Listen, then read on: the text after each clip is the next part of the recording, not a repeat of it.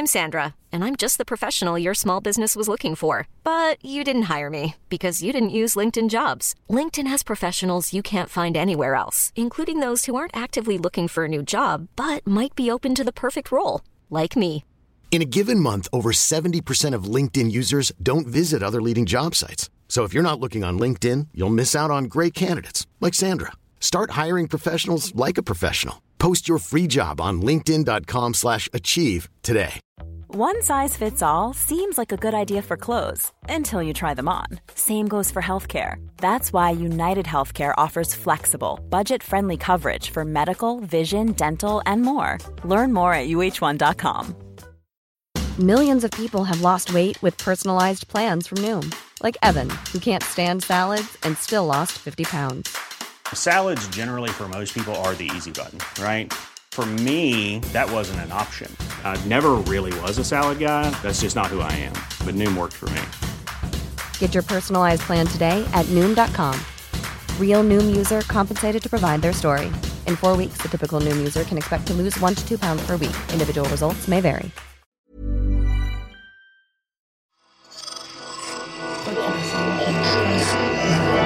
Esse podcast é apresentado por b9.com.br.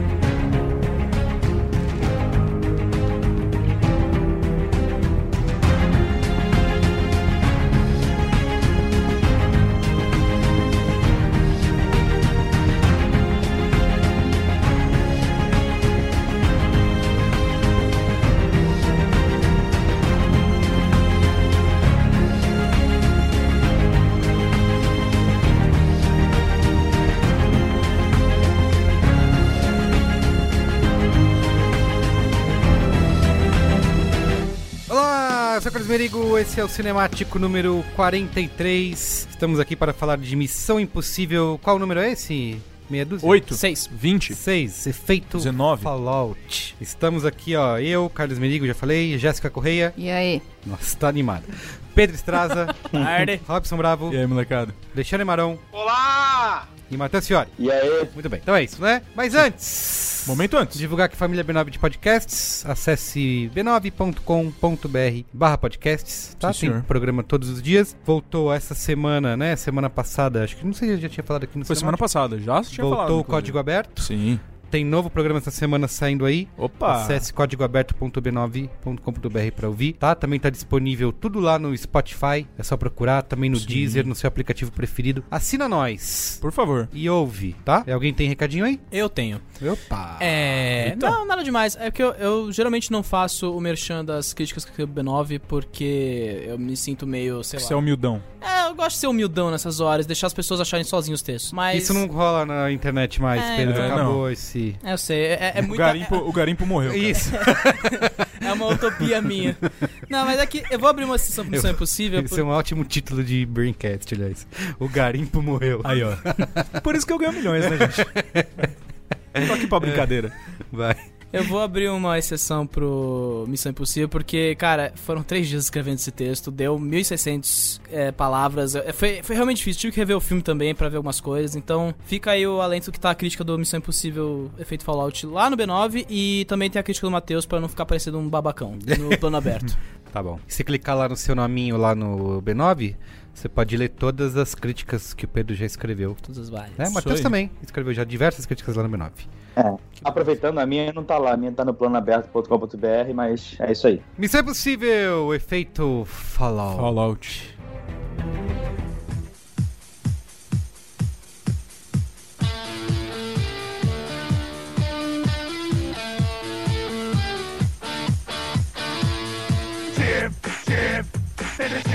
Meu pai é detetive, detetive. Meu pai é detetive, detetive.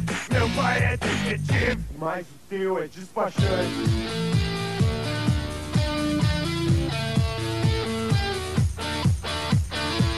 Meu pai é detetive, enfrenta broncas legais. Meu pai é despachante. mais. Meu pai é detetive, prendi bandido e traficante. E teu pai é um cagalhão que se esconde atrás de estantes. Vontade de jogar videogame, né, Chris? Porém o Fallout 4 tão feio, né? Não fala assim. Fallout 4... é feio. É feio. Não é tão bom quanto o 3, mas ainda é um bom Fallout. Tudo Bethesda, né, cara? Um mapa gigante com um monte de... Você é um cara muito foda com umas missões meio boba. Mas eu gosto. O Robson, corta os milhões que ele tá ganhando aí, porque não tá compensando. Não, mas Skyrim é um Fallout incrível. Vamos deixar isso pra agora numa, de games. Pode ser, agora numa boa. Se você tá ouvindo a gente, você foi a pessoa que modelou aquela boneca vovó, não sei o que, do Fallout 4, eu vou atrás de você. É sério. É muito feio. Vamos lá, Missão Impossível 6º, né, da franquia, dirigido pelo Christopher McQuarrie. Primeiro diretor a assumir 2 vezes o leme da franquia, até aqui. Um americano de 50 anos, né, dirigiu o filme anterior. Faz sentido. Que era... Começou o The Anger. Virou o queridinho do Tom Cruise agora, né? Desde o Tom Cruise ele tem essas fases, né, que ele vai elegendo uns queridinhos, diretores queridinhos dele. Ele tem meio que um histórico com o Tom Cruise já, né, porque ele escreveu Operação Valkyria, aquele filme com Tom Cruise também de 2008. Ele dirigiu e escreveu Jack Reacher, que também é com Tom Cruise. Ele escreveu o segundo Jack Reacher, que tem o Tom Cruise também. A Múmia. E eu acho que ele escreveu também No Limite do Amanhã, de 2014. Acho que o Limite do Amanhã, ele fez o script doctoring do Limite do Amanhã, do Edge of Tomorrow. Ele foi lá e deu um tapa. Mas ele tem o Na Múmia crédito. também ele fez isso, se eu não me engano.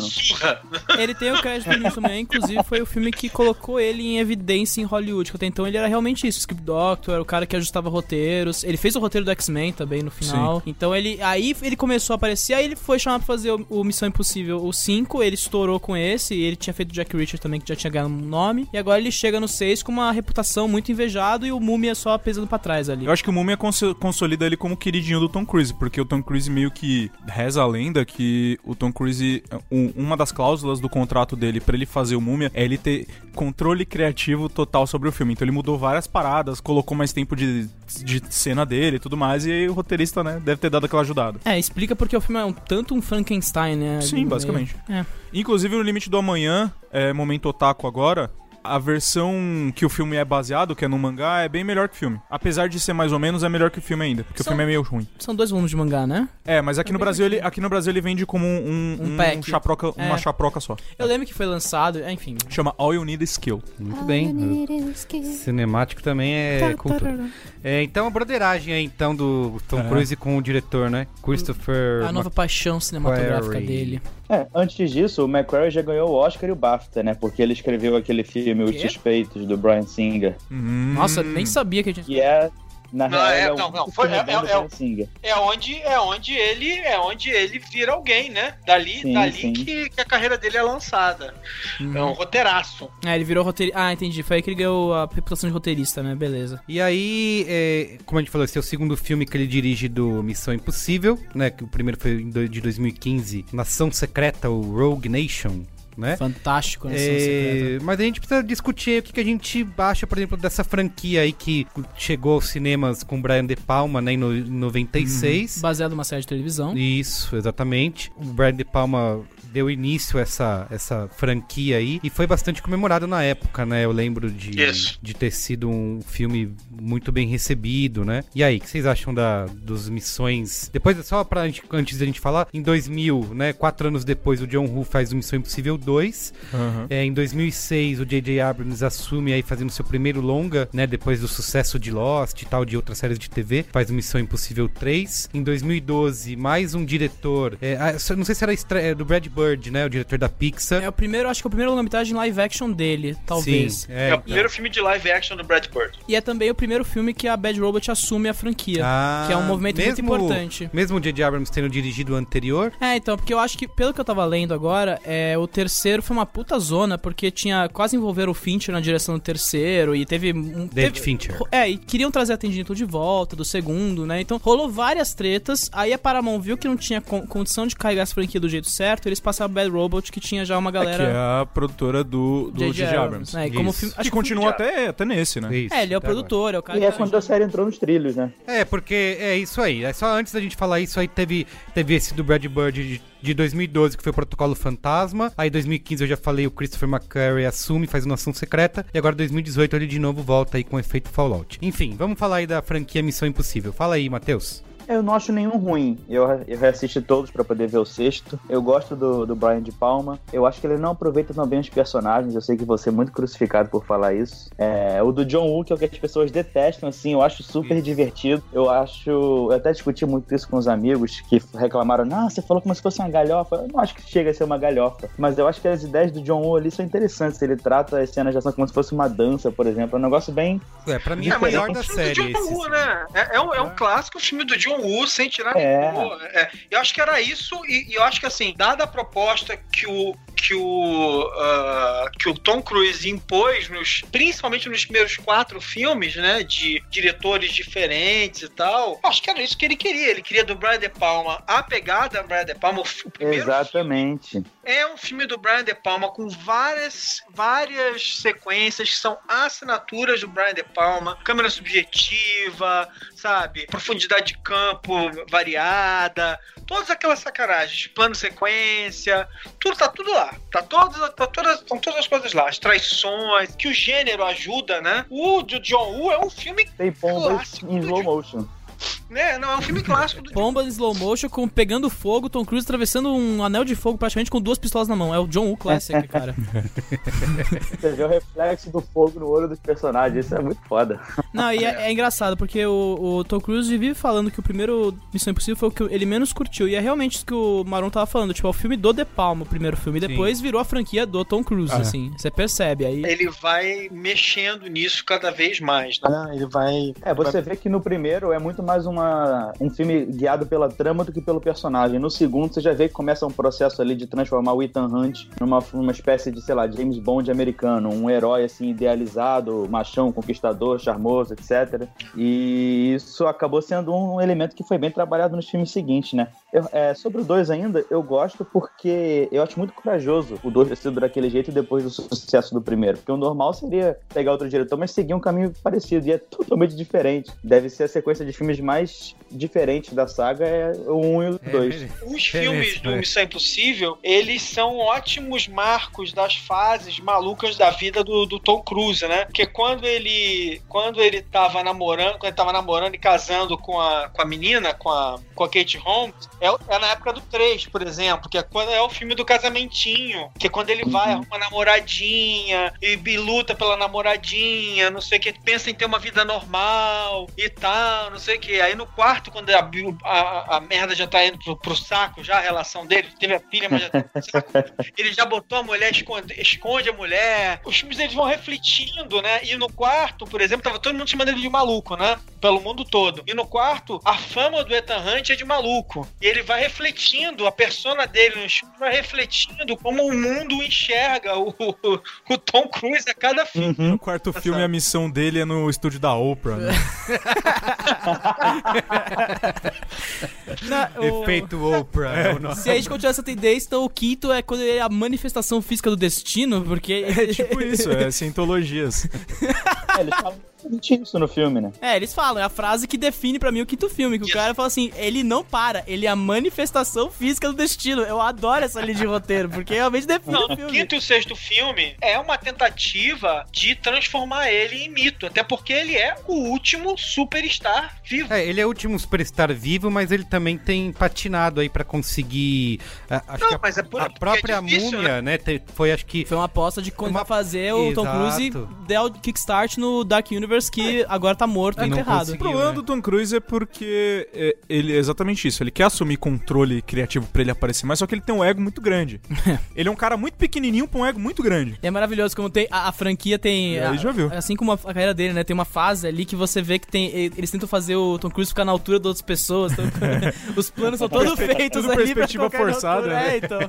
Bom, vamos lá. Vou ler aqui a sinopse desse Missão Impossível efeito Fallout. Após abrir mão de uma carga de plutônio para salvar a vida de um amigo, o agente Ethan Hunt precisa reunir sua equipe e resgatar a carga antes que os apóstolos a utilizem para ataques terroristas. Esse Missão Impossível, eu já vi a notícia hoje de que é a melhor estreia de toda a série, né, em termos de bilheteria. A gente tá com a repercussão aqui no Letterboxd também, é a melhor nota, com 4.2. Eita! No Rotten Tomatoes, 97% da crítica aprova e 92% do público, né? Só pra gente comparar com os outros, por exemplo, o primeiro Missão Impossível, vou falar só o Letterboxd e o Rotten Tomatoes aqui, 3,5% e 63%. O segundo é o pior avaliado, com 2,6% e 57% no Rotten Tomatoes. O terceiro, 3,3% e 70%.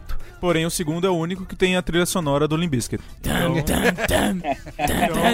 Eu acho que isso já diz por si conta pontos. Claro. Aí depois o Protocolo Fantasma e Nação Secreta vem na cola aí como os melhores avaliados, com 3,6 cada um, e 94% e 93% no Rotten Tomatoes, empate técnico aí. Mas o Fallout, esse último, é o que assume aí então a posição de melhor da franquia. E que na verdade é um processo da Paramount, né, que começou lá com o 4 de franquilizar a série, fazer uma coisa mais assim, uniforme, né, porque até então é o que o Matheus tá dizendo, é uma coisa muito diversificada. Aí o 4, o 5 e o 6 agora eles mantêm uma linha coesa, entre aspas. Entrar de cabeça no gênero de vez, né? Tanto é que eles pararam de usar número, passaram a usar mais nomes, como se fossem capítulos mesmo, né? Que é uma coisa que tem de Hollywood também, né? Bem James Bond, né? Que eu acho funcional aí. Inclusive, eles tentaram substituir o Tom Cruise no 4, né? Colocaram o Jeremy Renner como aquela figura misteriosa que ia ser o novo Tom Cruise. E aí, nesse sexto, ele desapareceu. Gente, mas assim, alguém realmente... O agente do Jeremy Renner é muito bom, né? Porque ele tentou. O Jeremy Renner não serve pra porra nenhuma, galera. E a melhor parte é que esse ano, ele parece que ele tirou férias do cinema de ação na pior hora, né? Enquanto ele tá brincando de pega-pega naquele Te Peguei, rolou Guerra Infinita e, tipo, todo mundo morreu. E o Missão Impossível, que é, tipo, o mais drástico de toda a franquia, assim, ele tá sempre correndo por fora aí. Não tá... ele já tem sorte de estar ali, né? Então, é foda. Não, porque assim, que é Bourne. Não, vamos fazer um Bourne. Jeremy Renner vai... Nossa, é verdade. Esse eu nem vi. Nossa, teve isso, verdade. Eu nem lembrava, também não vi. Eu não sei disso, não. A tentativa de fazer o Jeremy Renner achação. Você não viu esse? Não sei. Eu ignoro tal qual eu ignoro o Rock 5. Entendi. Ele pula. Pra mim, assim, Rock 1, 2, 3, 4, 6... E Creed. E Creed, claro. E aí o Bourne é Bourne 1, 2, 3, 5. Eu não vi também. Vamos lá. Vamos então, quero impressões iniciais aí, sem spoilers, sobre Missão Impossível Efeito Fallout. Posso pedir pra Jéssica começar? Pode. Gente, é o seguinte... Se você tá afim de ver um cara branco se achando o último biscoito do pacote e ver ele fazendo o quê? Mulheres se apaixonando por ele enquanto ele corre, enquanto ele salva o mundo, e enquanto ele é tão incrível e você pode ver o trabalho do seu artista plástico em seu rosto tão de perto, você vê como a sua pele, sua cutis tá linda. Assiste, é isso. O brilho do Botox, né? O brilho do Botox, sabe? Aí você vê ele correndo, você fala, ai que pequenininho. Se você quiser isso pra sua vida, assiste. É basicamente isso, é um filme tão bom, que eu tô sem palavras. Então, eu acho que eu tô mais ou menos no meio do espectro como um todo, assim, porque existem duas opiniões muito conflitantes dentro de mim, que é, tecnicamente, eu achei um filme muito bom, tecnicamente, o diretor manda muito bem, eu tenho um certo problema com o roteiro, porém, como ele se entrega demais ao gênero, ele tá muito focado no gênero, tá meio que dentro disso, mas eu acho, fora isso, assim, tecnicamente mesmo, o diretor manda muito bem, ele sabe dirigir cena de ação bem pra caramba, você não perde o foco em nenhum momento da ação e tal. Porém, a minha opinião pessoal, eu achei chato pra caceta. 2 horas e meia que não passam? Tipo assim, eu tava achando muito legal. Eu fui ver o filme já não querendo gostar. Assim, eu fui ver, puta, eu acho chato filme de espionagem. E Missão Impossível, puta, acho um puta saco. E aí eu tô achando legal. Eu fui me surpreendendo. Só que aí, o que pega é o roteiro. Porque aí, de um pedaço pra frente, o roteiro, ele dá uma embolada ali, que é o que o filme faz o filme ter mais 40 minutos dali pra frente. E aí eu tipo, puta, cara, podia ter acabado. Se ele tivesse terminado um pouco depois daquilo, pra mim ia ser legal, ele tava legal. Só que depois eu achei um saco, cara, porque ele não, sabe... Pra mim é o filme que dá vontade de mexer no celular enquanto você tá vendo. Esse negócio do roteiro eu quero discutir também, porque eu acho que tem alguns problemas, mas assim, eu tive que rever o filme até, porque eu fui ver eu sou um grande fã da franquia, assim, eu acho que é uma das minhas franquias favoritas, por causa desse caráter episódico, de você ver diretores diferentes imprimindo um estilo diferente, mesmo esse, o 4, o 5, agora o 6, eles têm mantendo uma certa coesão, eles ainda têm propostas de ação muito diferentes pra mim, sabe? Sim. Puta, hype pro sexto, depois de eu ter visto o quinto e achado um dos melhores filmes, assim, de ação daquele ano, e mesmo um dos melhores filmes do 2015 ali, junto com o Mad Max, são pra mim 2 favoritos. Aí eu já tava com uma expectativa muito alta, e eu tava, tipo, tentando me controlar nisso. Aí, quando rolou as primeiras exibições do filme lá fora, e, cara, começou a aparecer tanta gente falando que era o melhor filme de todos os tempos, a minha expectativa subiu, assim, pra um nível absurdo. E aí, quando eu fui ver o filme, assim, deu um choque, sabe? Sim. E é uma coisa que eu queria ter controlado e não consegui, então eu tive que rever o filme pra isso. Mas eu acho que é muito por isso que eu digo, assim, quem gosta do gênero, filme de espionagem e tal, vai relevar muitas dessas coisas que pra mim não foram tão legais e vai achar incrível mesmo. Então, eu fico... Tecnicamente, ele é muito bom. Ele é muito bom, e eu acho que o que favorece muito ele é o negócio dele colocar o Tom Cruise pra fazer todas as cenas de ação mesmo, sabe? Porque os outros até então, era sempre aquela cena que meio que sintetizava, né? A partir do momento do 4 ali, que eles começaram a fazer o Tom Cruise virar o astro de ação for real. Então o 4 tinha o negócio da cena do prédio Abu Dhabi, o 5 tem o negócio do avião, que é literalmente a abertura do filme, e esse sexto, todas as cenas de ação ali, você vê que é o Tom Cruise numa situação meio Buster Keaton, né? Que ele tem que ser o cara exigindo todo o limite, você vê a cena que ele machucou o tornozelo, etc. Inclusive ali tem um dublezinho. Não, é ele mesmo. Logo que ele levanta e ele sai correndo, dá um corte muito truncado e aí aparece só as costas dele correndo e indo. É ali, tipo do Operação Valkyria? Tipo assim, ok, a gente precisa completar essa cena aqui e é só ele correndo até a beirada, então bota um dublê aqui. Isso tem. Eu não sei, aí eu vou ter que rever pra prestar atenção nesse momento. É claro. Não, mas eles falam que essa cena do... Sim, mas foi onde ele pulou e se machucou, sim. E preservaram. A cena que é usada é a que ele sai mancando, inclusive, da cena ali. Mas, assim, eu acho que o filme, ele resgata muito... Ele quer ser o capítulo mais apoteótico, o maior capítulo da saga. Você vê que é, tipo, tudo nas últimas consequências mesmo. Não, é Odisseia, né? Ele tá com a Odisseia de Homero na mão, né? Tipo, ele começa... A missão é uma Odisseia e, segundo, ele fala que ele é a tempestade. Tipo, eles estão tentando superar. Mas, assim, eu acho que ele quer resgatar muita coisa do primeiro filme, porque é um filme que é todo construído nas coisas da reviravolta. Inclusive, antes deles entrarem nos créditos, o golpe lá em cima do cara. E é tudo construído em cima disso. E a ação vem pra amplificar e tudo em cima do Tom Cruise da ação. Só que aí eu não sei, eu acho que às vezes essa epicidade, eu acho que esse é o termo que ele tá buscando no filme, não é tão bem traduzida. E isso cai numa questão de roteiro também, que ele começa a perder um pouco do controle em certa altura. O problema é que, assim, eu ainda acho a ação muito bem resolvida. Não, a ação é ótima. Então, eu acho que é uma coisa assim... Engraçado você tá falando isso, porque eu acho que eu não me incomodo tanto com as reviravoltas. Eu acho que as reviravoltas são meio que uma parte até divertida. Mas é muita. Da maneira... É que é marca registrada, né? Se você pegar o 2... Eles se resolvem. Isso, fala aí. Tá, tipo...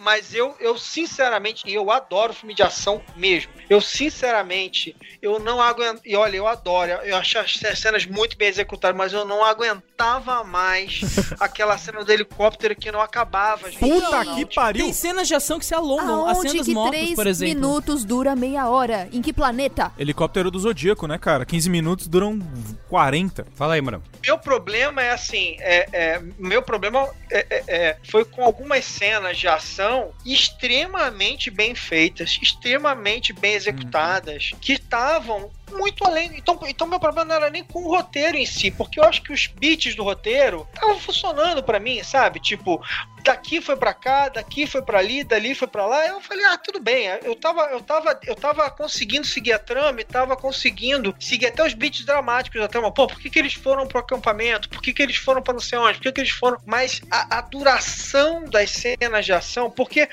talvez esse seja um dos grandes problemas, assim, porque ao mesmo tempo que isso é absolutamente incrível que a gente ainda tenha um astro de ação que, por saber que ele é o último astro de ação do seu quilate, ele se dedica a fazer cenas de ação absolutamente fantásticas. E aí também tem toda essa bobagem de ficar querendo convencer todo mundo de que ele faz todas as cenas de ação sem exceção, que não usa dublê nunca, não sei o que. É uma bobagem ficar tentando convencer a gente disso. Mas aí você vê que, de novo, o produtor perdeu um pouco a mão, porque assim, é tanto tesão por fazer as cenas que os caras não conseguem cortar as cenas, deixá-las um pouco mais curtas, porque isso é tão importante pra eles que eles não conseguem cortar, velho. Tipo assim, menos, um pouquinho, eu sei que você passou 250, mas eu não tenho essa 350 horas no helicóptero contigo. Faz bem sentido. Se quiser, faz uma versão estendida depois, mas o primeiro deixa ele mais compacto. Não, e você vê que, tipo, é o capítulo mais longo, e eu acho que isso é um efeito de ter chamado o cara pra voltar a dirigir. Porque aí ele tá tipo, agora eu tenho um certo controle criativo. Então ele mete louco. E você vê que tem. Eu até fui rever o primeiro trailer depois. Tem uma boa parte do trailer ali que são cenas que não existem no filme. E não é tipo cena de uma cena, é tipo uma situação. O caminhão ali no mato. Uma situação de guerra ali, com sangue pingando de arame farpato. Da onde vem isso, sabe? Nossa. Cara, imagina então o que não tinha mais nessa porra. Não, imagina que é um filme de 3 horas e meia que virou 2 horas e meia, não sei como. Cara, e ele totalmente podia ter 1h40, sabe? Sim, isso é uma das questões. Eu quero ouvir o Matheus primeiro aí, as impressões dele. O amante. Olha, eu acho que tá todo mundo errado, vocês viram o filme errado. O filme tinha que ter 3 horas e 40. Nossa Senhora. Jesus Cristo. Mas nem fodendo. Não, eu amo Missão Impossível. Acabou que eu falei um monte de coisa. É bom dizer o seguinte: eu amo Missão Impossível, amo todos os filmes. Fui ver amarradaço, mas continua, Matheus, desculpa. Tô brincando, obviamente, respeito a opinião de vocês, mas eu gostei pra cacete do filme. Eu acho o melhor filme da franquia disparado, é um dos meus filmes de ação favoritos dos últimos anos. Por quê? Porque eu acho que a gente tá num tempo do cinema que os filmes de ação, eles são muito fakes. Por exemplo, vocês viram um Arranha-Céu recente com o The Rock? Não tive esse bom que não. Que bom que não. Legal, gostei. É o The Rock. É maneiro o filme, só que tem uma hora que é só o The Rock interagindo com um fundo verde, pilastras verdes, coisas verdes. Pegaram o diretor do Queimado lá com o Ben Stiller, você espera o quê, né? E você vê um filme que faz o caminho totalmente contrário, que é tudo tão realista, ao ponto do próprio ator se machucar fazendo o filme. Eu acho isso foda. E eu acho mais foda ainda que ao mesmo tempo que eles façam questão de mostrar que é tudo real e tal, eles conseguem desmistificar esse protagonista porque eles mostram as fragilidades dele, tanto as físicas quanto as emocionais. Tanto é que o clímax do filme é algo que remete ao coração dele, o principal dilema dele como personagem é ele não conseguir decidir entre salvar uma pessoa que ele ama ou salvar a humanidade. E ele tá sempre se machucando, por exemplo. Tem 2 cenas que ele cai, machuca o pé e sai mancando. Eu acho isso maneiro, porque eu acho isso muito simbólico. Mas isso é um marco dos últimos, principalmente dos últimos filmes, né? Ele não era tão forte assim nos primeiros filmes. Nos últimos 2 filmes, eu acho que refletindo também a discussão do fato de que Tom Cruise chegou a 50, eles colocaram mais peso na discussão da idade dele. E, por exemplo, eles ficam contrastando bastante o fato de que o Superman, o Cavill lá, é mais jovem, é mais forte, mais alto, e é muito legal a maneira como eles fazem bigodudo. Isso. É muito legal a maneira como eles fazem isso, porque é até raro o Tom Cruise se colocar numa posição como essa. Só tipo que assim, ao mesmo tempo que você fala tudo isso de ele estar, né, mais querendo ou não fragilizado, um pouco mais aberto a essas situações, o tempo todo ele fala também, mas se eu não fizer, ninguém faz. Amigo, você pode descer pra lá amanhã. Essa é a natureza desse personagem, dessa franquia, dessa mitologia. Eu não me incomodo tanto. Eu concordo que talvez inclusive esse é o filme mais exagerado nesses diálogos, né? Os 2 últimos, né? Não por acaso os 2 do McQuarrie, né? Que é aquela coisa da manifestação física do destino. E nesse filme, aqueles monólogos finais, né? Dizendo um monte de coisa super emocional sobre a importância da IMF, não sei o que. Tem umas coisinhas aqui que tá até um pouco fora do tom, mas eu acho que é a natureza desse tipo de filme. Então eu entendo que incomode você, Jéssica, mas assim, tipo, acaba não me incomodando tanto. Eu acho que é inerente ao tipo de filme. E é um defeito, eventualmente, até inerente, entendeu? Tipo, que eu meio que relevo. Sim. Uma coisa que eu concordo com todo mundo em relação até a duração do filme e tudo, que poderia tranquilamente ser um pouco mais curto, mas Não, todo mundo não, porque eu acho que deveria ter mais, né? Sim. Mas todo mundo quer ação. A minha comparação imediata desse Missão Impossível foi com o último 007 que eu assisti, e que a sensação que eu tenho com o 007, não só o último, mas acho que os mais recentes aí, é de total tédio e não aguentar realmente o que acontece no filme. Esse Missão Impossível pra mim é o inverso disso, né? Putz, Merigo, mas eu acho uma coisa muito, muito fora do que você falou agora, porque eu acho que o 007 ele tem uma característica muito curiosa, que é o seguinte: O 007, ele começa o Cassino Royale, a gente não vai falar de 007 agora, mas acho que vale a pena falar isso rapidamente. O 007, ele começa o Cassino Royale, ele tipo, se afasta brutalmente de uma série de cânones da série 007 original. O que eu acho absolutamente bizarro do 007 é que a cada filme ele foi voltando atrás nas decisões criativas que eles tomaram no Cassino Royale. Então a cada filme ele foi ficando mais, ele foi voltando a ser o 007 de antes. Se você for olhando bem, e aí no último filme ele quase voltou a ser o 007 pré-Cassino Royale. Ele recuando, e é muito bizarro. Algo que eu vejo assim, que até nesses últimos James Bond, é um filme que se leva muito a sério, né? Assim, eles querem até ter uma visão, né, artística, tanto o fotógrafo lá que finalmente ganhou o Dickens, que faz aquelas cenas maravilhosas com fumaça, né? À noite e tal. Então é um filme, ele tem essa pretensão de ser uma arte e ação, né? Sim.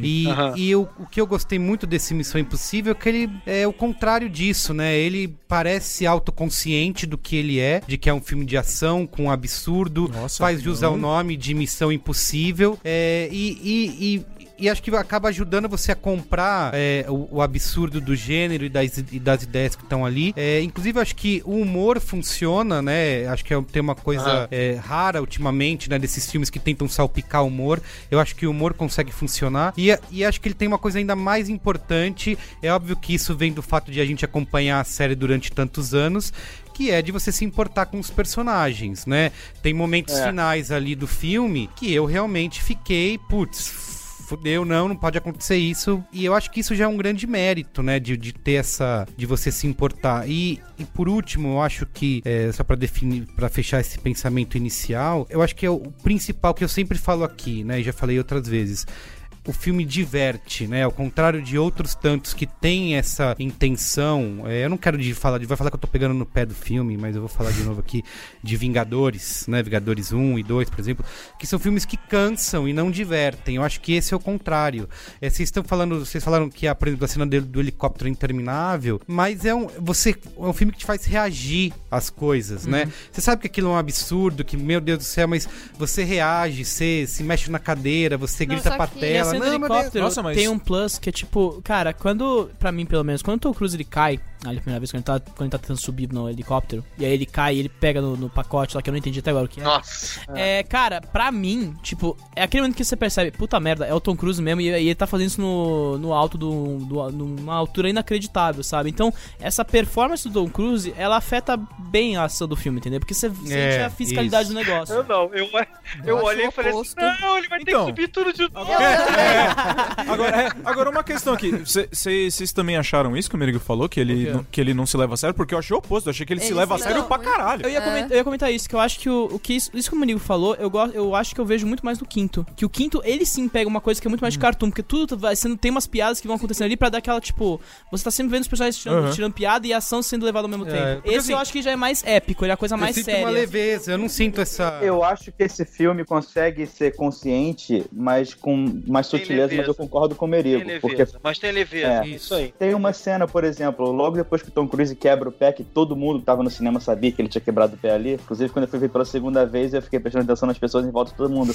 Olha, agora que ele quebra o pé, agora que ele se machuca e tal, de verdade. E logo depois dessa cena tem um momento que ele vai pular da janela e ele olha pra trás e tá todo mundo olhando pra ele. E ali eu acho que é o filme meio que brincando com a gente, com a nossa reação. Tem várias piscadelas dessas. Ele tem umas cenas de humor, ok. Tipo, a hora que eles abrem uma garagem lá, depois de uma fuga, puta, que levou meia hora. Aí tem, tipo, uma policial, assim, olhando pra eles. Tem umas cenas de humor mas acho que o desenvolvimento dessa cena é muito além de humor. Não, mas essa... Eu acho que ela mas a hora que acontece isso é um humor. Só que, assim, eu acho que ele se leva a sério. É um humor, mas o momento seguinte é um dos momentos mais tensos do filme, vocês não acham? Eu acho também, eu acredito que a gente... Isso, essa sensacional. Questão, ela mora numa questão de...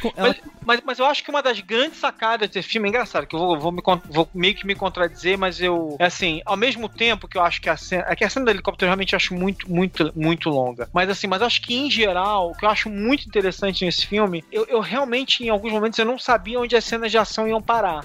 A cena do banheiro, por exemplo, cara, que cena mais imprevisível aquela cena, cara. Tipo, eu não imaginava que ela fosse acabar daquela maneira. Ela parece que assim, tipo, eles foram fazendo e ela foi além do que eu esperava, sabe? Então, assim, eu sinto que as cenas de ação do filme, em geral, cara, a cena da perseguição em Paris, né, é que é uma pena que uma das principais sequências da perseguição em Paris tá no trailer. Né? Que aquele momento do trailer em que ele bate num carro e tal, não sei o quê. Aquilo ali eu quase que eu pulo da cadeira de novo, mesmo sabendo o que aconteceu, eu vejo no cinema e quase pulo da cadeira, porque é sensacional. Então, tipo, as cenas de ação são muito viscerais, muito bem executadas e muito viscerais. Mas eu acho que o filme não deixou de ter uma leveza, apesar do clima épico e tal, ele não deixou de ter uma leveza, e acho que isso é muito forte, graças ao Simon Pegg e ao Luther. Isso, lá. Concordo. Eu acho que tem uma questão, que a gente tá falando desse negócio do humor, assim, eu acho que é muito mais de relativo, né? Porque o Merigo trouxe o Spectre pra falar desse negócio da franquia que se leva a sério, como isso é impossível, e eu já trouxe o Nação Secreta, que dá essa comparação, mas assim, eu acho que na comparação com James Bond, de fato, Missão Impossível, ele tem muito mais essa virtude de ser uma coisa que não se leva tão a sério quanto deveria, porque você vê o que aconteceu com o Spectre, aquela bobagem completa, convulsionada na própria mitologia, sabe? Total. Agora, se você pega o efeito Fallout e compara com o Nação Secreta ele é muito mais, assim, espontâneo, um pouco mais divertido, porque esse tem outras exigências. Isso que eu acho que, pelo menos, valoriza um pouco a direção do McQuarrie. Mesmo que eu não goste de ver um diretor voltando à franquia, ele se deu o direito de dar outro direcionamento, mesmo com algumas semelhanças. Você vê que é um filme diferente do Nação Secreta ali já. Vamos pros spoilers pra gente poder falar. Sim, senhor. Né? Vamos lá.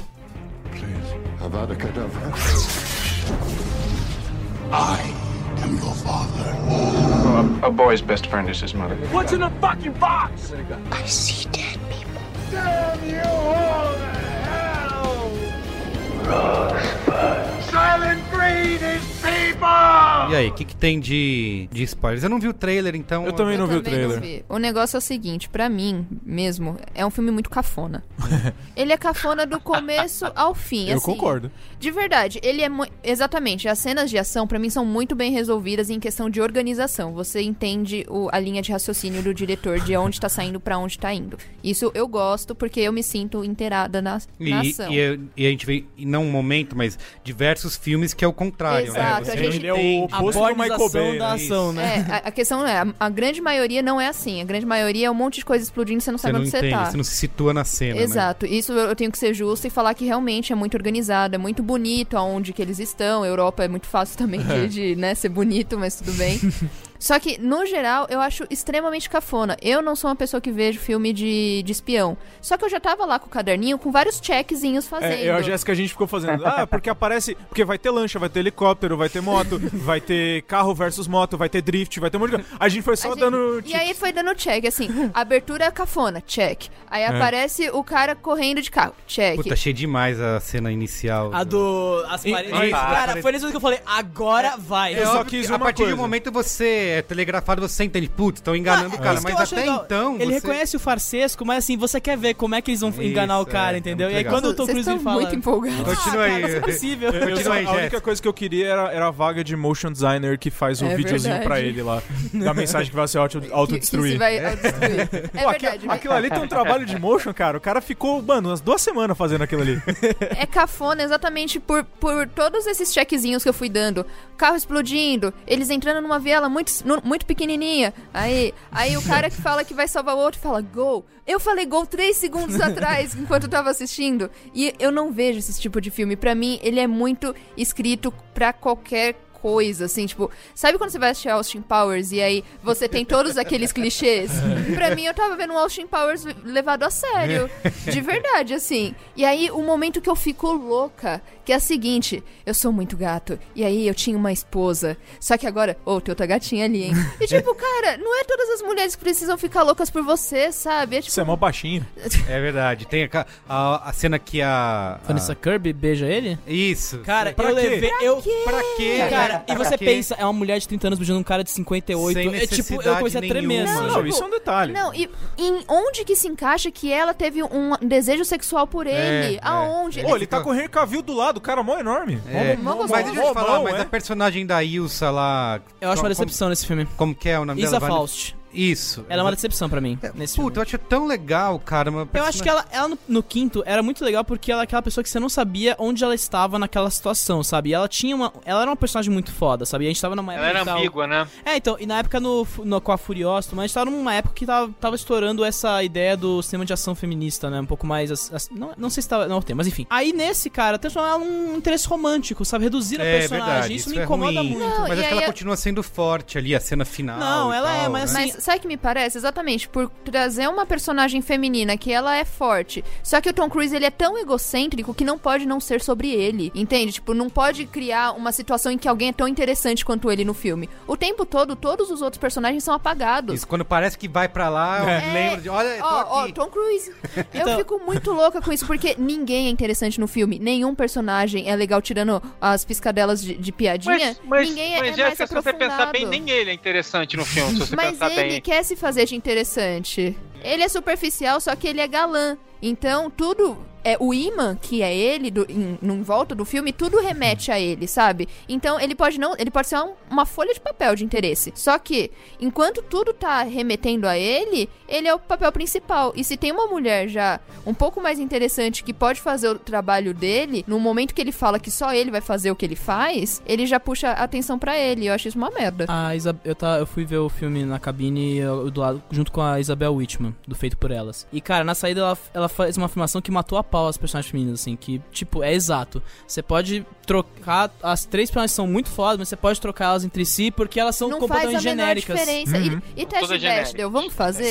São Barbies de ação. Mas é um defeito de todos os filmes do Tom Cruise, né? Não, mas esse você sente, porque você vê que as três são fodas, mas elas são fodas genéricas, tipo, você realmente... Os únicos filmes do Tom Cruise que talvez não tenham esse defeito são os filmes do Tom Cruise que ele não tinha a palavra final sobre tudo. São filmes do Tom Cruise em que ele, na fase em que ele era guiado por super diretores, de verdade. A gente pode ver que o Tom Cruise, na vida pessoal dele, ele tem esse lado controlador pra caramba. Tem várias coisas que a Kate Holmes não pode fazer até hoje porque foi casada com ele. Então, você consegue ver, tipo, esse reflexo da vida pessoal do cara na vida profissional, sabe? Onde ele tem o controle de tudo. Você vai ver os créditos, ele tá em tudo, sabe? Faxina, Tom Cruise. Uma Tom Cruise Vocês production. também não acham que essa forma genérica de tratar os personagens também se expande aos personagens, todos os coadjuvantes, na verdade? Sim, mas eu acho que o que incomoda é que, assim, esse filme ele tem essa sensação de que, tipo, ele primeiro introduziu a Issa Faust no quinto, que era, tipo, uma personagem tão foda, assim, que ela realmente chamou a atenção, né, pro lançamento. Então a gente tinha promessa, aí falou, a Angela Bassett vai aparecer, volta a Julia, que eu não entendi até agora porque ela voltou. E vai ter a Vanessa Kirby, que ela faz uma personagem de Fatale que eu acho que era, no começo, que tinha muito potencial pra ser foda. Sim, aí do depois nada ela some e ninguém explica por que ela sumiu, velho. Aí fala assim, então ela era contato da CIA, então, tipo, ela cumpriu a função do roteiro. Tchau! E eu fico, velho, não, né, pô, eu queria ver mais ela da ação. Eu acho que mudaram alguma coisa também. Acho que ela tinha mais participação e alguma coisa mexeram, alguma coisa na história também. Que eu acho que desemboca naquela cena que foi excluída, assim, nessa situação inteira. Porque realmente não faz sentido. Ela desaparece quando o Solomon Lane aparece. Agora uma dúvida. Pra todo mundo tava claro desde o início quem era o vilão? Óbvio. Ai, obrigada. Mas essa é a graça, né? Peraí, o do Henry Cavill? Então, eu não sabia que ia ter o... Novamente, eu não ligo muito pra filmes de espionagem e tal. Então, assim, ok, eu sabia que ia ter 1 milhão de reviravoltas e plot twists, mas eu falei, sei lá, às vezes o Henry Cavill tá lá só pra, tipo, fazer obviamente ele vai fazer um papel grande, não pode cortar o bigodinho, caralho, mas eu não sabia que ele ia ser o cara ruim. Eu achei que eu pensei nisso, mas acho que é óbvio demais pra ser porém arrumando outra coisa, porém acaba sendo ele mesmo. Antes de entrar no John Lark de vez, eu queria só fazer uma pergunta. Valeu o Henry Cavill manter o bigode pro Missão Impossível e cagar o Liga da Justiça no processo? Não. Eu acho que sim. Valeu, porque Liga da Justiça não tinha jeito não, ia ser ruim. Foi por isso que Liga da Justiça ficou cagada só por causa do bigode do Henry. Exato. Ô, Matheus, eu quero... Você que foi um apaixonado pelo filme, tá deixando a gente só falar mal. Foi um aqui, apóstolo do filme. Criticar e tal. Eu quero mais, quero saber... Inclusive, só um adendo antes. O Matheus Esperon, não, o Fiore, ele fez um comentário, acho que foi no Twitter, que o Henry Cavill, ele antes de dar um soco, ele carrega o soco, tá ligado? Aquela cena que tem... Que é aquela cena que tá tendo no trailer, ele recarrega o soco antes de socar o cara, tá ligado? E deram uma disfarçada, eu achei que ia ter um movimento no filme, não tem, aí eu fiquei, velho, e assim... Fala aí, Matheus. Além dos elementos que eu já falei, que eu acho que o filme consegue sensibilizar um pouco mais o personagem, deixando de lado um pouco os defeitos que vocês falaram, que realmente, até pensando mais aqui sobre as personagens femininas, que é algo que eu não tinha pensado tanto, vocês estão cobertos de razão, mas eu gosto mesmo, assim, pra cacete do filme, porque eu acho também que ele tem um diálogo bonito, assim, com a fisicalidade no cinema. Você vê, por exemplo, atores do passado como Buster Keaton ou Charlie Chaplin, que eles tinham uma aplicação física, assim, que o humor tava na forma como eles se movimentavam. E o Maron até falou isso, que nas cenas de ação desse filme, você vê que Tom Cruise tá ali de verdade fazendo aquilo, você vê que os movimentos são muito naturais. Eu acho que esse é um resgate do gênero mesmo e do cinema que precisa ser feito. E ao mesmo tempo eu acho engraçado que isso seja justamente num filme um filme que tenha muitas máscaras, que tenha muitas farsas, muitos disfarces, muitas mentiras, reviravoltas. Justamente nesse filme, o protagonista e o intérprete dele são os dois que renegam essa farsa o tempo inteiro e fazem tudo do jeito mais verdadeiro possível. Eu acho isso, assim, uma relação muito bonita. É o último grande filme de ação, né? Sim. Até John Wick 3. É o último não, porque tem o John Wick 3 aí vindo. John Wick 3, John Wick 3 verdade. De cavalo. Inclusive eu sou um pouco contrário à opinião do Matheus. Eu acho que John Wick, sim, é um refresco pro cinema de ação. E Missão Impossível não, Missão Impossível é genérico. Isso muito que ele coloca o Buster Keaton no começo. Sim. Eu Agora, concordo 100%. Porque o John Wick, ele trabalha numa escala mais física do homem a homem ali. Mas é cinema... Mas é o seguinte... Mas é o seguinte... cena do helicóptero... Cinema de espionagem, talvez não. Mas cinema de ação é cinema de ação, ponto. Olha, eu não então, sou... acho que, sei lá... Eu não sou um devoto de John Wick como uma galera aí é. Eu acho que a proposta que eles dão de construção do universo ali do John Wick é muito interessante, parece ser muito legal. Sim. Mas eles nunca alcançam esse potencial aí. Eu acho... precisa salvar o mundo? Exatamente. Mas o John Wick tem dois filmes, ô Merigo. O John Wick tem só 2 filmes. O John Wick tá no segundo, é maravilhoso. Terceiro.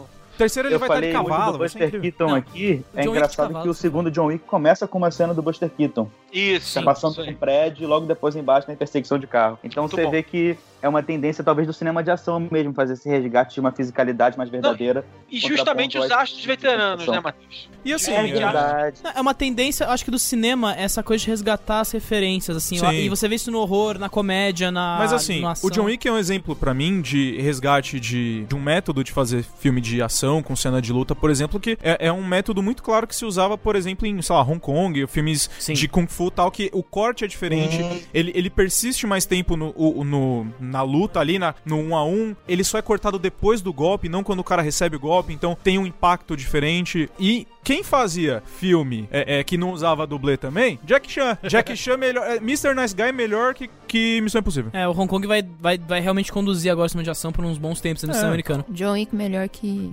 Missão Impossível também. Mas também são esforços diferentes. Não, porque o John Wick, você vê que o esforço dessa fisicalidade é mais no combate, corpo a corpo, são coisas em planos mais fechados. A escala é diferente, E o Missão Impossível você vê que é um esforço mais, um cara fazendo um salto bizarro, dirigindo uma moto de um jeito maluco. Mas dá uma moto, então são coisas assim. Mas eles são complementares, gente. A gente pode ser feliz com os dois, eu não tenho problema nenhum. John Wick e Missão Impossível podem ficar juntos, ser felizes juntos. Dá um avião. Inclusive, vai ter um crossover deles se pegando e enfrentando o mundo juntos. Vai ser irado também. Tem que fazer Ethan Hunt versus John Wick. Vixe, apanhou, morreu. Dawn of Justice deles. Morreu. Não, vai ser Jason versus Fred. Isso é incrível. Na real, a Furiosa chegaria com um caminhão e atropelaria os dois. Fato. Chuchu motherfucker, né?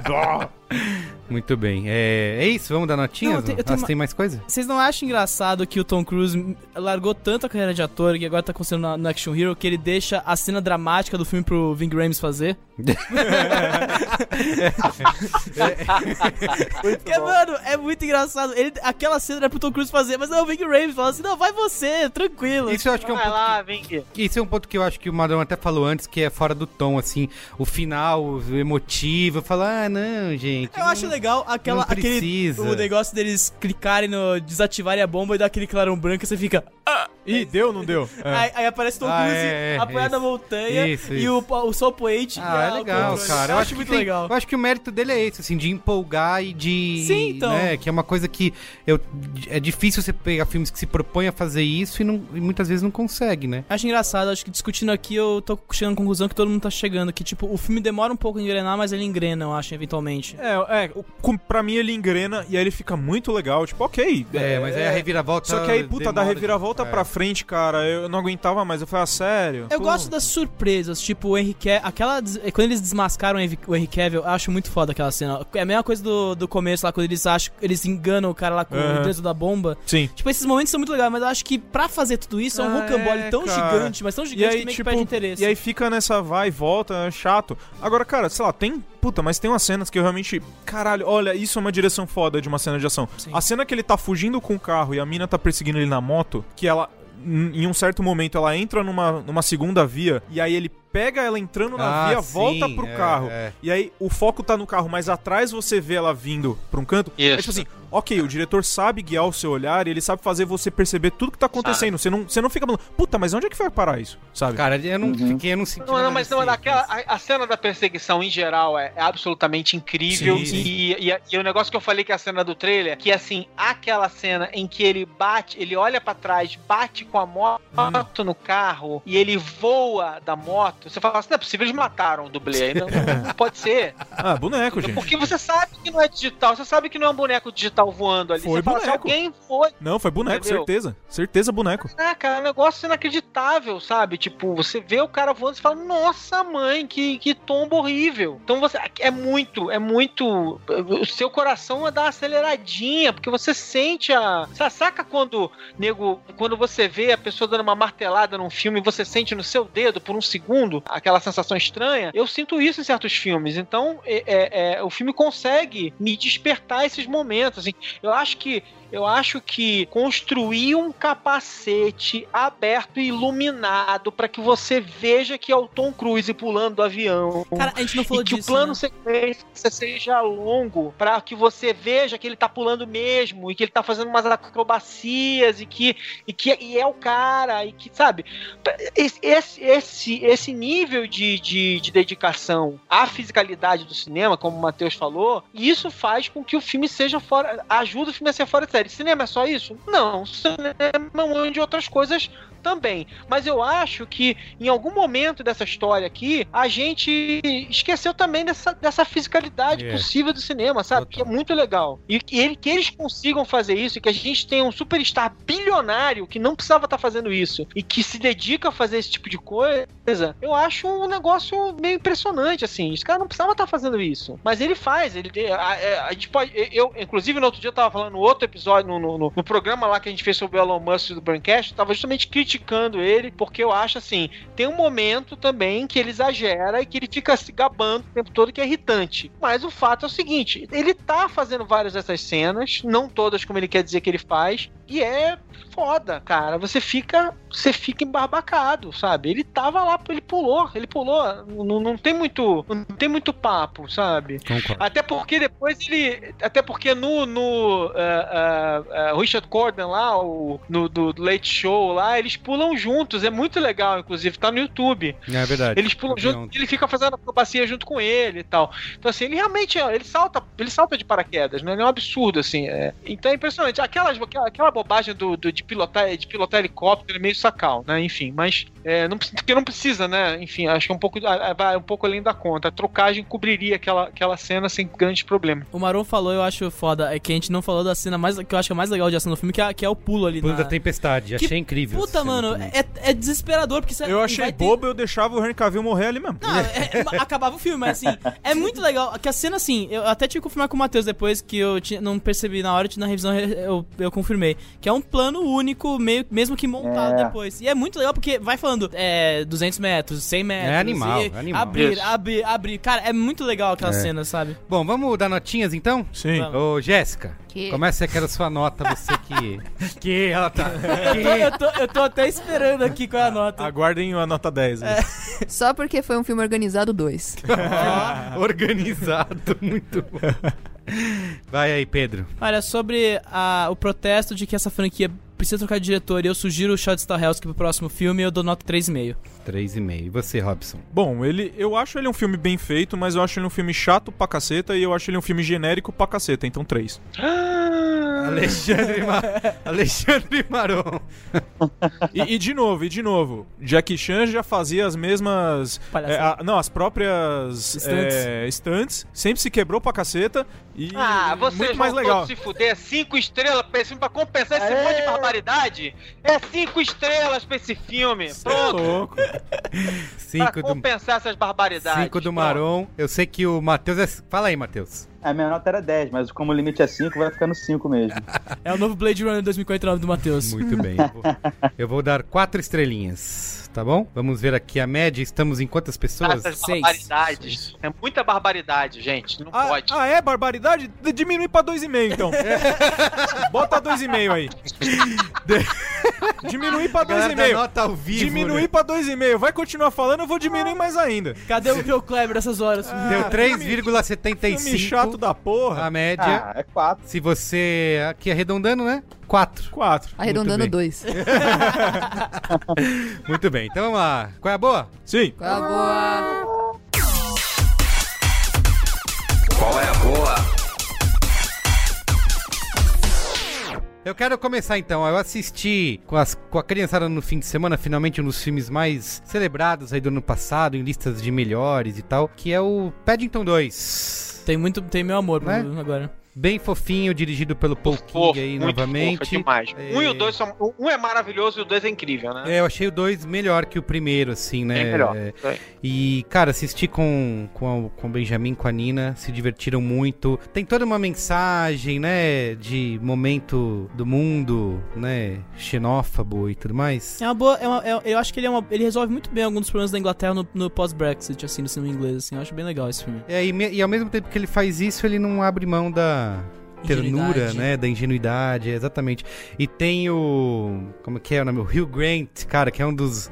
Acho que é o destaque do filme, né? Aí fazendo um monte de Posso fazer ao mesmo tempo. uma adição a esse Qual é a Boa? Que tem no B9, eu escrevi a crítica do Paddington 2, e esse é uma crítica que eu gosto bastante. Hoje eu tô... Enfim. Mas vamos buscar, se vocês forem ver o filme, que eu falo... Foi essa sua crítica que saiu lá no IndieWire? Isso! Vamos tocar nesse assunto, então?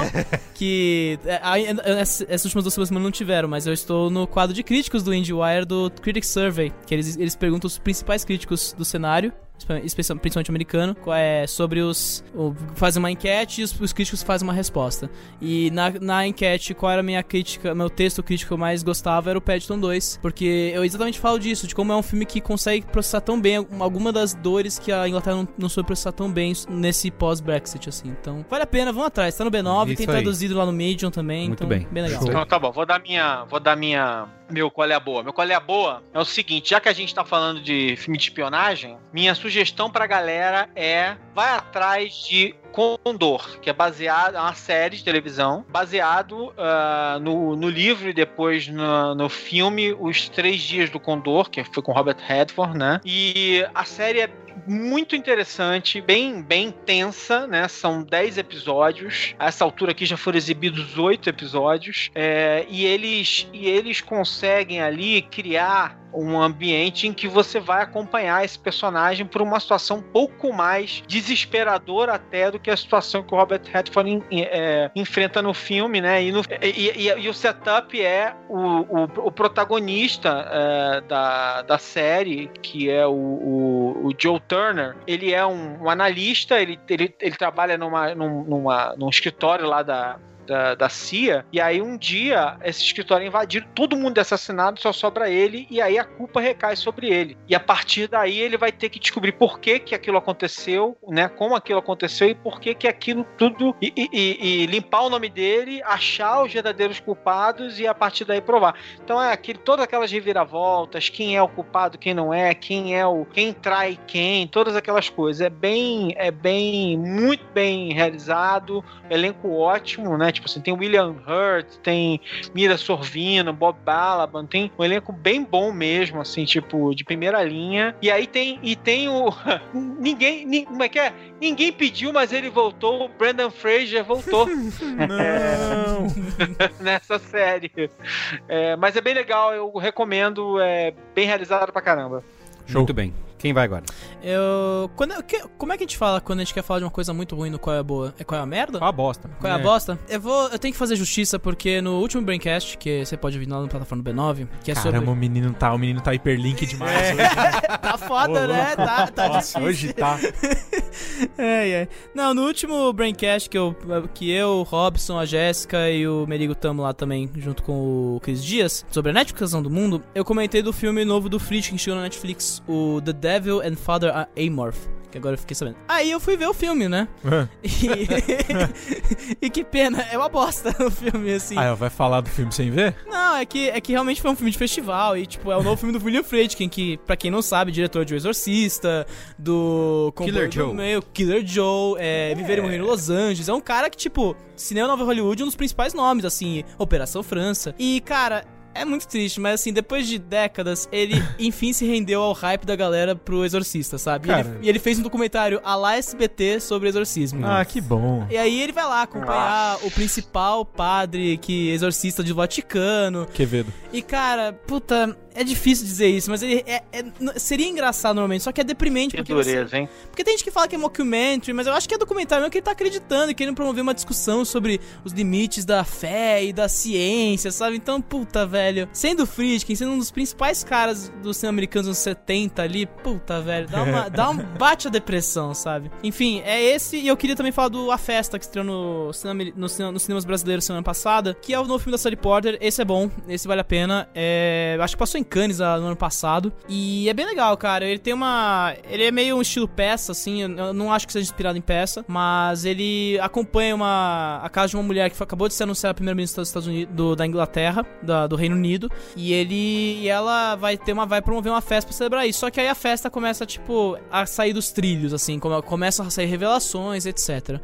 A Sally Porter, ela é uma diretora conhecida já no meio. Ela fez o Orlando, que é com a Tilda Swinton, que ela faz o papel de uma mulher que vira um homem, baseado em Virginia Woolf. E esse filme é interessante, cara. De novo, como o Merigo falou do Paddington, a idade de processar, que eu falei de processar as dores, esse é outro filme que também tenta processar esse sentimento pós-Brexit da Inglaterra, né? Então, vale muito a pena. Tem um elenco bom aí, tem a Kristen Scott Thomas, é o nome dela, tem o Cillian Murphy, que é o parceiro lá do Nolan, tem também o Peter Pettigrew do Harry Potter, só que eu não lembro qual é o nome dele agora. Então, vale a pena, 1h10, o filme é curtíssimo, vale a pena dar a visitada. É isso. O meu Qual é a Boa é pra tirar um pouco desse gosto de homem branco do ar. Justíssimo. Que é o seguinte, eu já indiquei aqui antes o livro Só Garotos, da Pat Smith. Não sei se vocês sabem, mas Pat Smith foi uma das precursoras do punk rock no mundo. Uma mulher fodida de incrível, assim, ela tem uma carreira brilhante. E hoje em dia, há um tempo atrás, ela lançou esse Só Garotos, depois veio Linha M. E ela é uma pessoa que escreve muito. E esses dias eu descobri o Instagram dela. Hoje, na verdade, é uma dica de Instagram. Tá como This is Pat Smith. Lá ela fala muito sobre a rotina dela, sobre os lugares que ela passa, sobre as memórias que ela tem, de uma forma muito bonita e singela. Ela escreve quase um poema pra cada publicação dela. É muito bonito. Pra quem gosta de história, pra quem quer ver uma mulher do rock na sua idade mais avançada, querendo ou não, conhecer uma mulher, né, já mais velha, é muito legal, assim. Eu indico demais seguir a Pat Smith e conhecer tanto a carreira dela como música, como escritora. Ela é muito legal. Muito bem. Cara, então, vou aproveitar que eu falei tanto do Buster Keaton aqui para recomendar que as pessoas vão ao YouTube e joguem lá Buster Keaton, porque tem uma cacetada de filmes dele em HD no YouTube. Aí o que eu recomendo começar é o Sherlock Jr. de 1924, que é um dos meus favoritos. É um longuinho até, tem 44 minutos. E é interessante para ver tanto a fisicalidade do Buster Keaton, como a forma como ele utilizava alguns recursos que ainda eram bem ainda estavam começando a ser explorados no cinema na época. Ele usa muito, por exemplo, o corte como salto temporal, que era algo que pouca gente usava. Então você percebe que ele era um cara, assim, cinematograficamente muito à frente do tempo dele. E eu sempre acho interessante a gente ver como as técnicas foram evoluindo no cinema e como foram as primeiras utilizações delas. E é isso. Boa, então vamos lá. Meu Qual é Boa hoje vai ser um Qual é Boa de teatro? Teatro? Teatro. Que isso, Robson? Que fino. Pois é. Eu não posso dizer necessariamente que é uma peça, mas é um espetáculo de teatro que tem dedinho da família B9 no meio, que é a peça Inconscientemente. Ah, muito bem. Que é a peça que tem... A plateia até se manifestou agora. Que é exatamente uma peça que tem... Produção executiva de Kei Fujioka, amigo do Faustão. A parte de divulgações e tal tem dedinho meu e de Luiz Assuda. Inclusive meu dedinho, que são os vídeos de divulgação onde Juliana Valauer, que aqui está acompanhando esta gravação, e Cris Dias participaram. E é basicamente... Eu vou dizer que é uma peça, mas ele mistura um pouco de psicologia com mágica, com mentalismo, enfim. Eu não vou nem dar muito spoiler disso, porque a ideia é chamar as pessoas pra irem ver sem spoilers, porque você descubra. Você vai rir e se emocionar, e de fato acontece. Ela tava em cartaz às sextas-feiras no Teatro Vira da Lata, porém, as sessões de sexta-feira... Deve estar quase esgotado, né? Então, só tem mais uma sessão, que é a sexta-feira após esse programa, que já tá esgotada. Porém, após isso, eles conseguiram mais 2 sessões extras às quintas-feiras, que é o dia 9 e 16 de agosto. É uma peça muito legal de se ver, assim, você realmente se surpreende, é bem interessante, assim, é uma experiência bem diferente, vamos dizer assim. E tem, pra você ouvinte dos podcasts da Família exatamente, B9, você ouvinte dos podcasts tem código pra usar. Códigos promocionais de 50% de desconto. Aí você vai ter que ir lá ouvir o Naruhodo pra Braincast. ver qual Ou Braincast usa também. O código, escreve Braincast, metade do preço. No código Naruhodo também. Isso. Mas usa o Braincast. Mas usa o Braincast. Aproveitando que você falou, deixa eu falar, eu vou reforçar, cara. Eu fui ver também o show, tá? Eu, particularmente, eu adoro mágica, estudo mágica há um tempão, adoro mentalismo, sou fã do Darren Brown, que é uma das referências deles, que é um mentalista britânico, e o show é realmente muito, muito legal. O show tem 1 hora e pouquinho, acho que tem 70 por aí. Entre 70 e 80 minutos de show, não parece mais curto, de tão rápido que é. Quando você vai ver, acabou.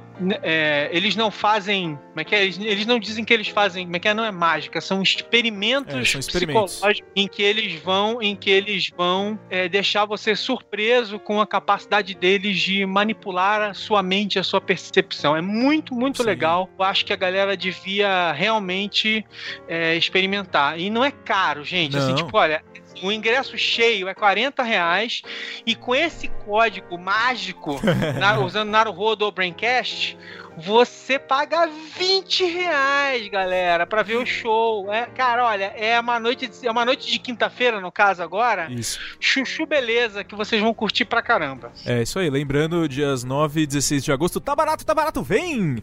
E se você... Eu sou o cara do hiperlink, né, safado? E se vocês, né, estão com alguma dúvida ainda, assim, não sei se eu vou achar legal e tal, eu convido a assistir os vídeos de divulgação que tá no Facebook deles, lá na página Inconscientemente. Os vídeos são fraquinhos, mas tudo bem. Não, da Ju e da Cris? Nossa, o jab agora foi foda. Cara, porque o editor deixou ele demais. O editor é incrível. E realmente eles fazem uma coisa que você fala assim, não, sério que é isso mesmo? Sério? Aí você vai ver ao vivo e é umas coisas daquele nível pra cima, assim, é bem legal. Muito bem. É isso? Sim. Obrigado, hein? Valeu. Foi um prazer. Valeu. Valeu, galera. Beijo. Tchau.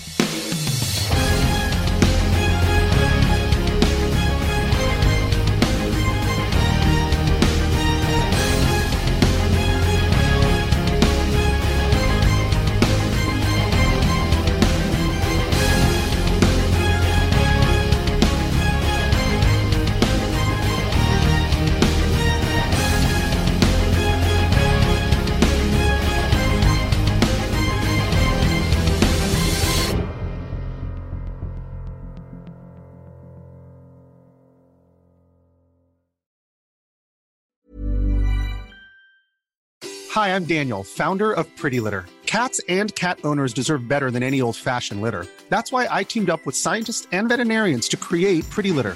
Its innovative crystal formula has superior odor control and weighs up to 80% less than clay litter. Pretty Litter even monitors health by changing colors to help detect early signs of potential illness. It's the world's smartest kitty litter.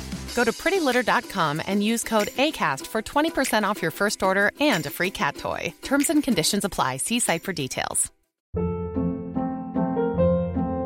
Hold up. What was that? Boring. No flavor. That was as bad as those leftovers you ate all week. Keke Palmer here, and it's time to say hello to something fresh and guilt-free. Hello Fresh. Jazz up dinner with pecan-crusted chicken or garlic butter shrimp scampi. Now that's music to my mouth. Hello Fresh. Let's get this dinner party started. Discover all the delicious possibilities at hellofresh.com. Hey, it's Paige DeSorbo from Giggly Squad. High quality fashion without the price tag. Say hello to Quince. I'm snagging high-end essentials like cozy cashmere sweaters, sleek leather jackets, fine jewelry, and so much more. With Quince being 50 to 80% less than similar brands. And they partner with factories that prioritize safe, ethical, and responsible manufacturing. I love that. Luxury quality within reach. Go to quince.com/style to get free shipping and 365-day returns on your next order. Quince.com/style.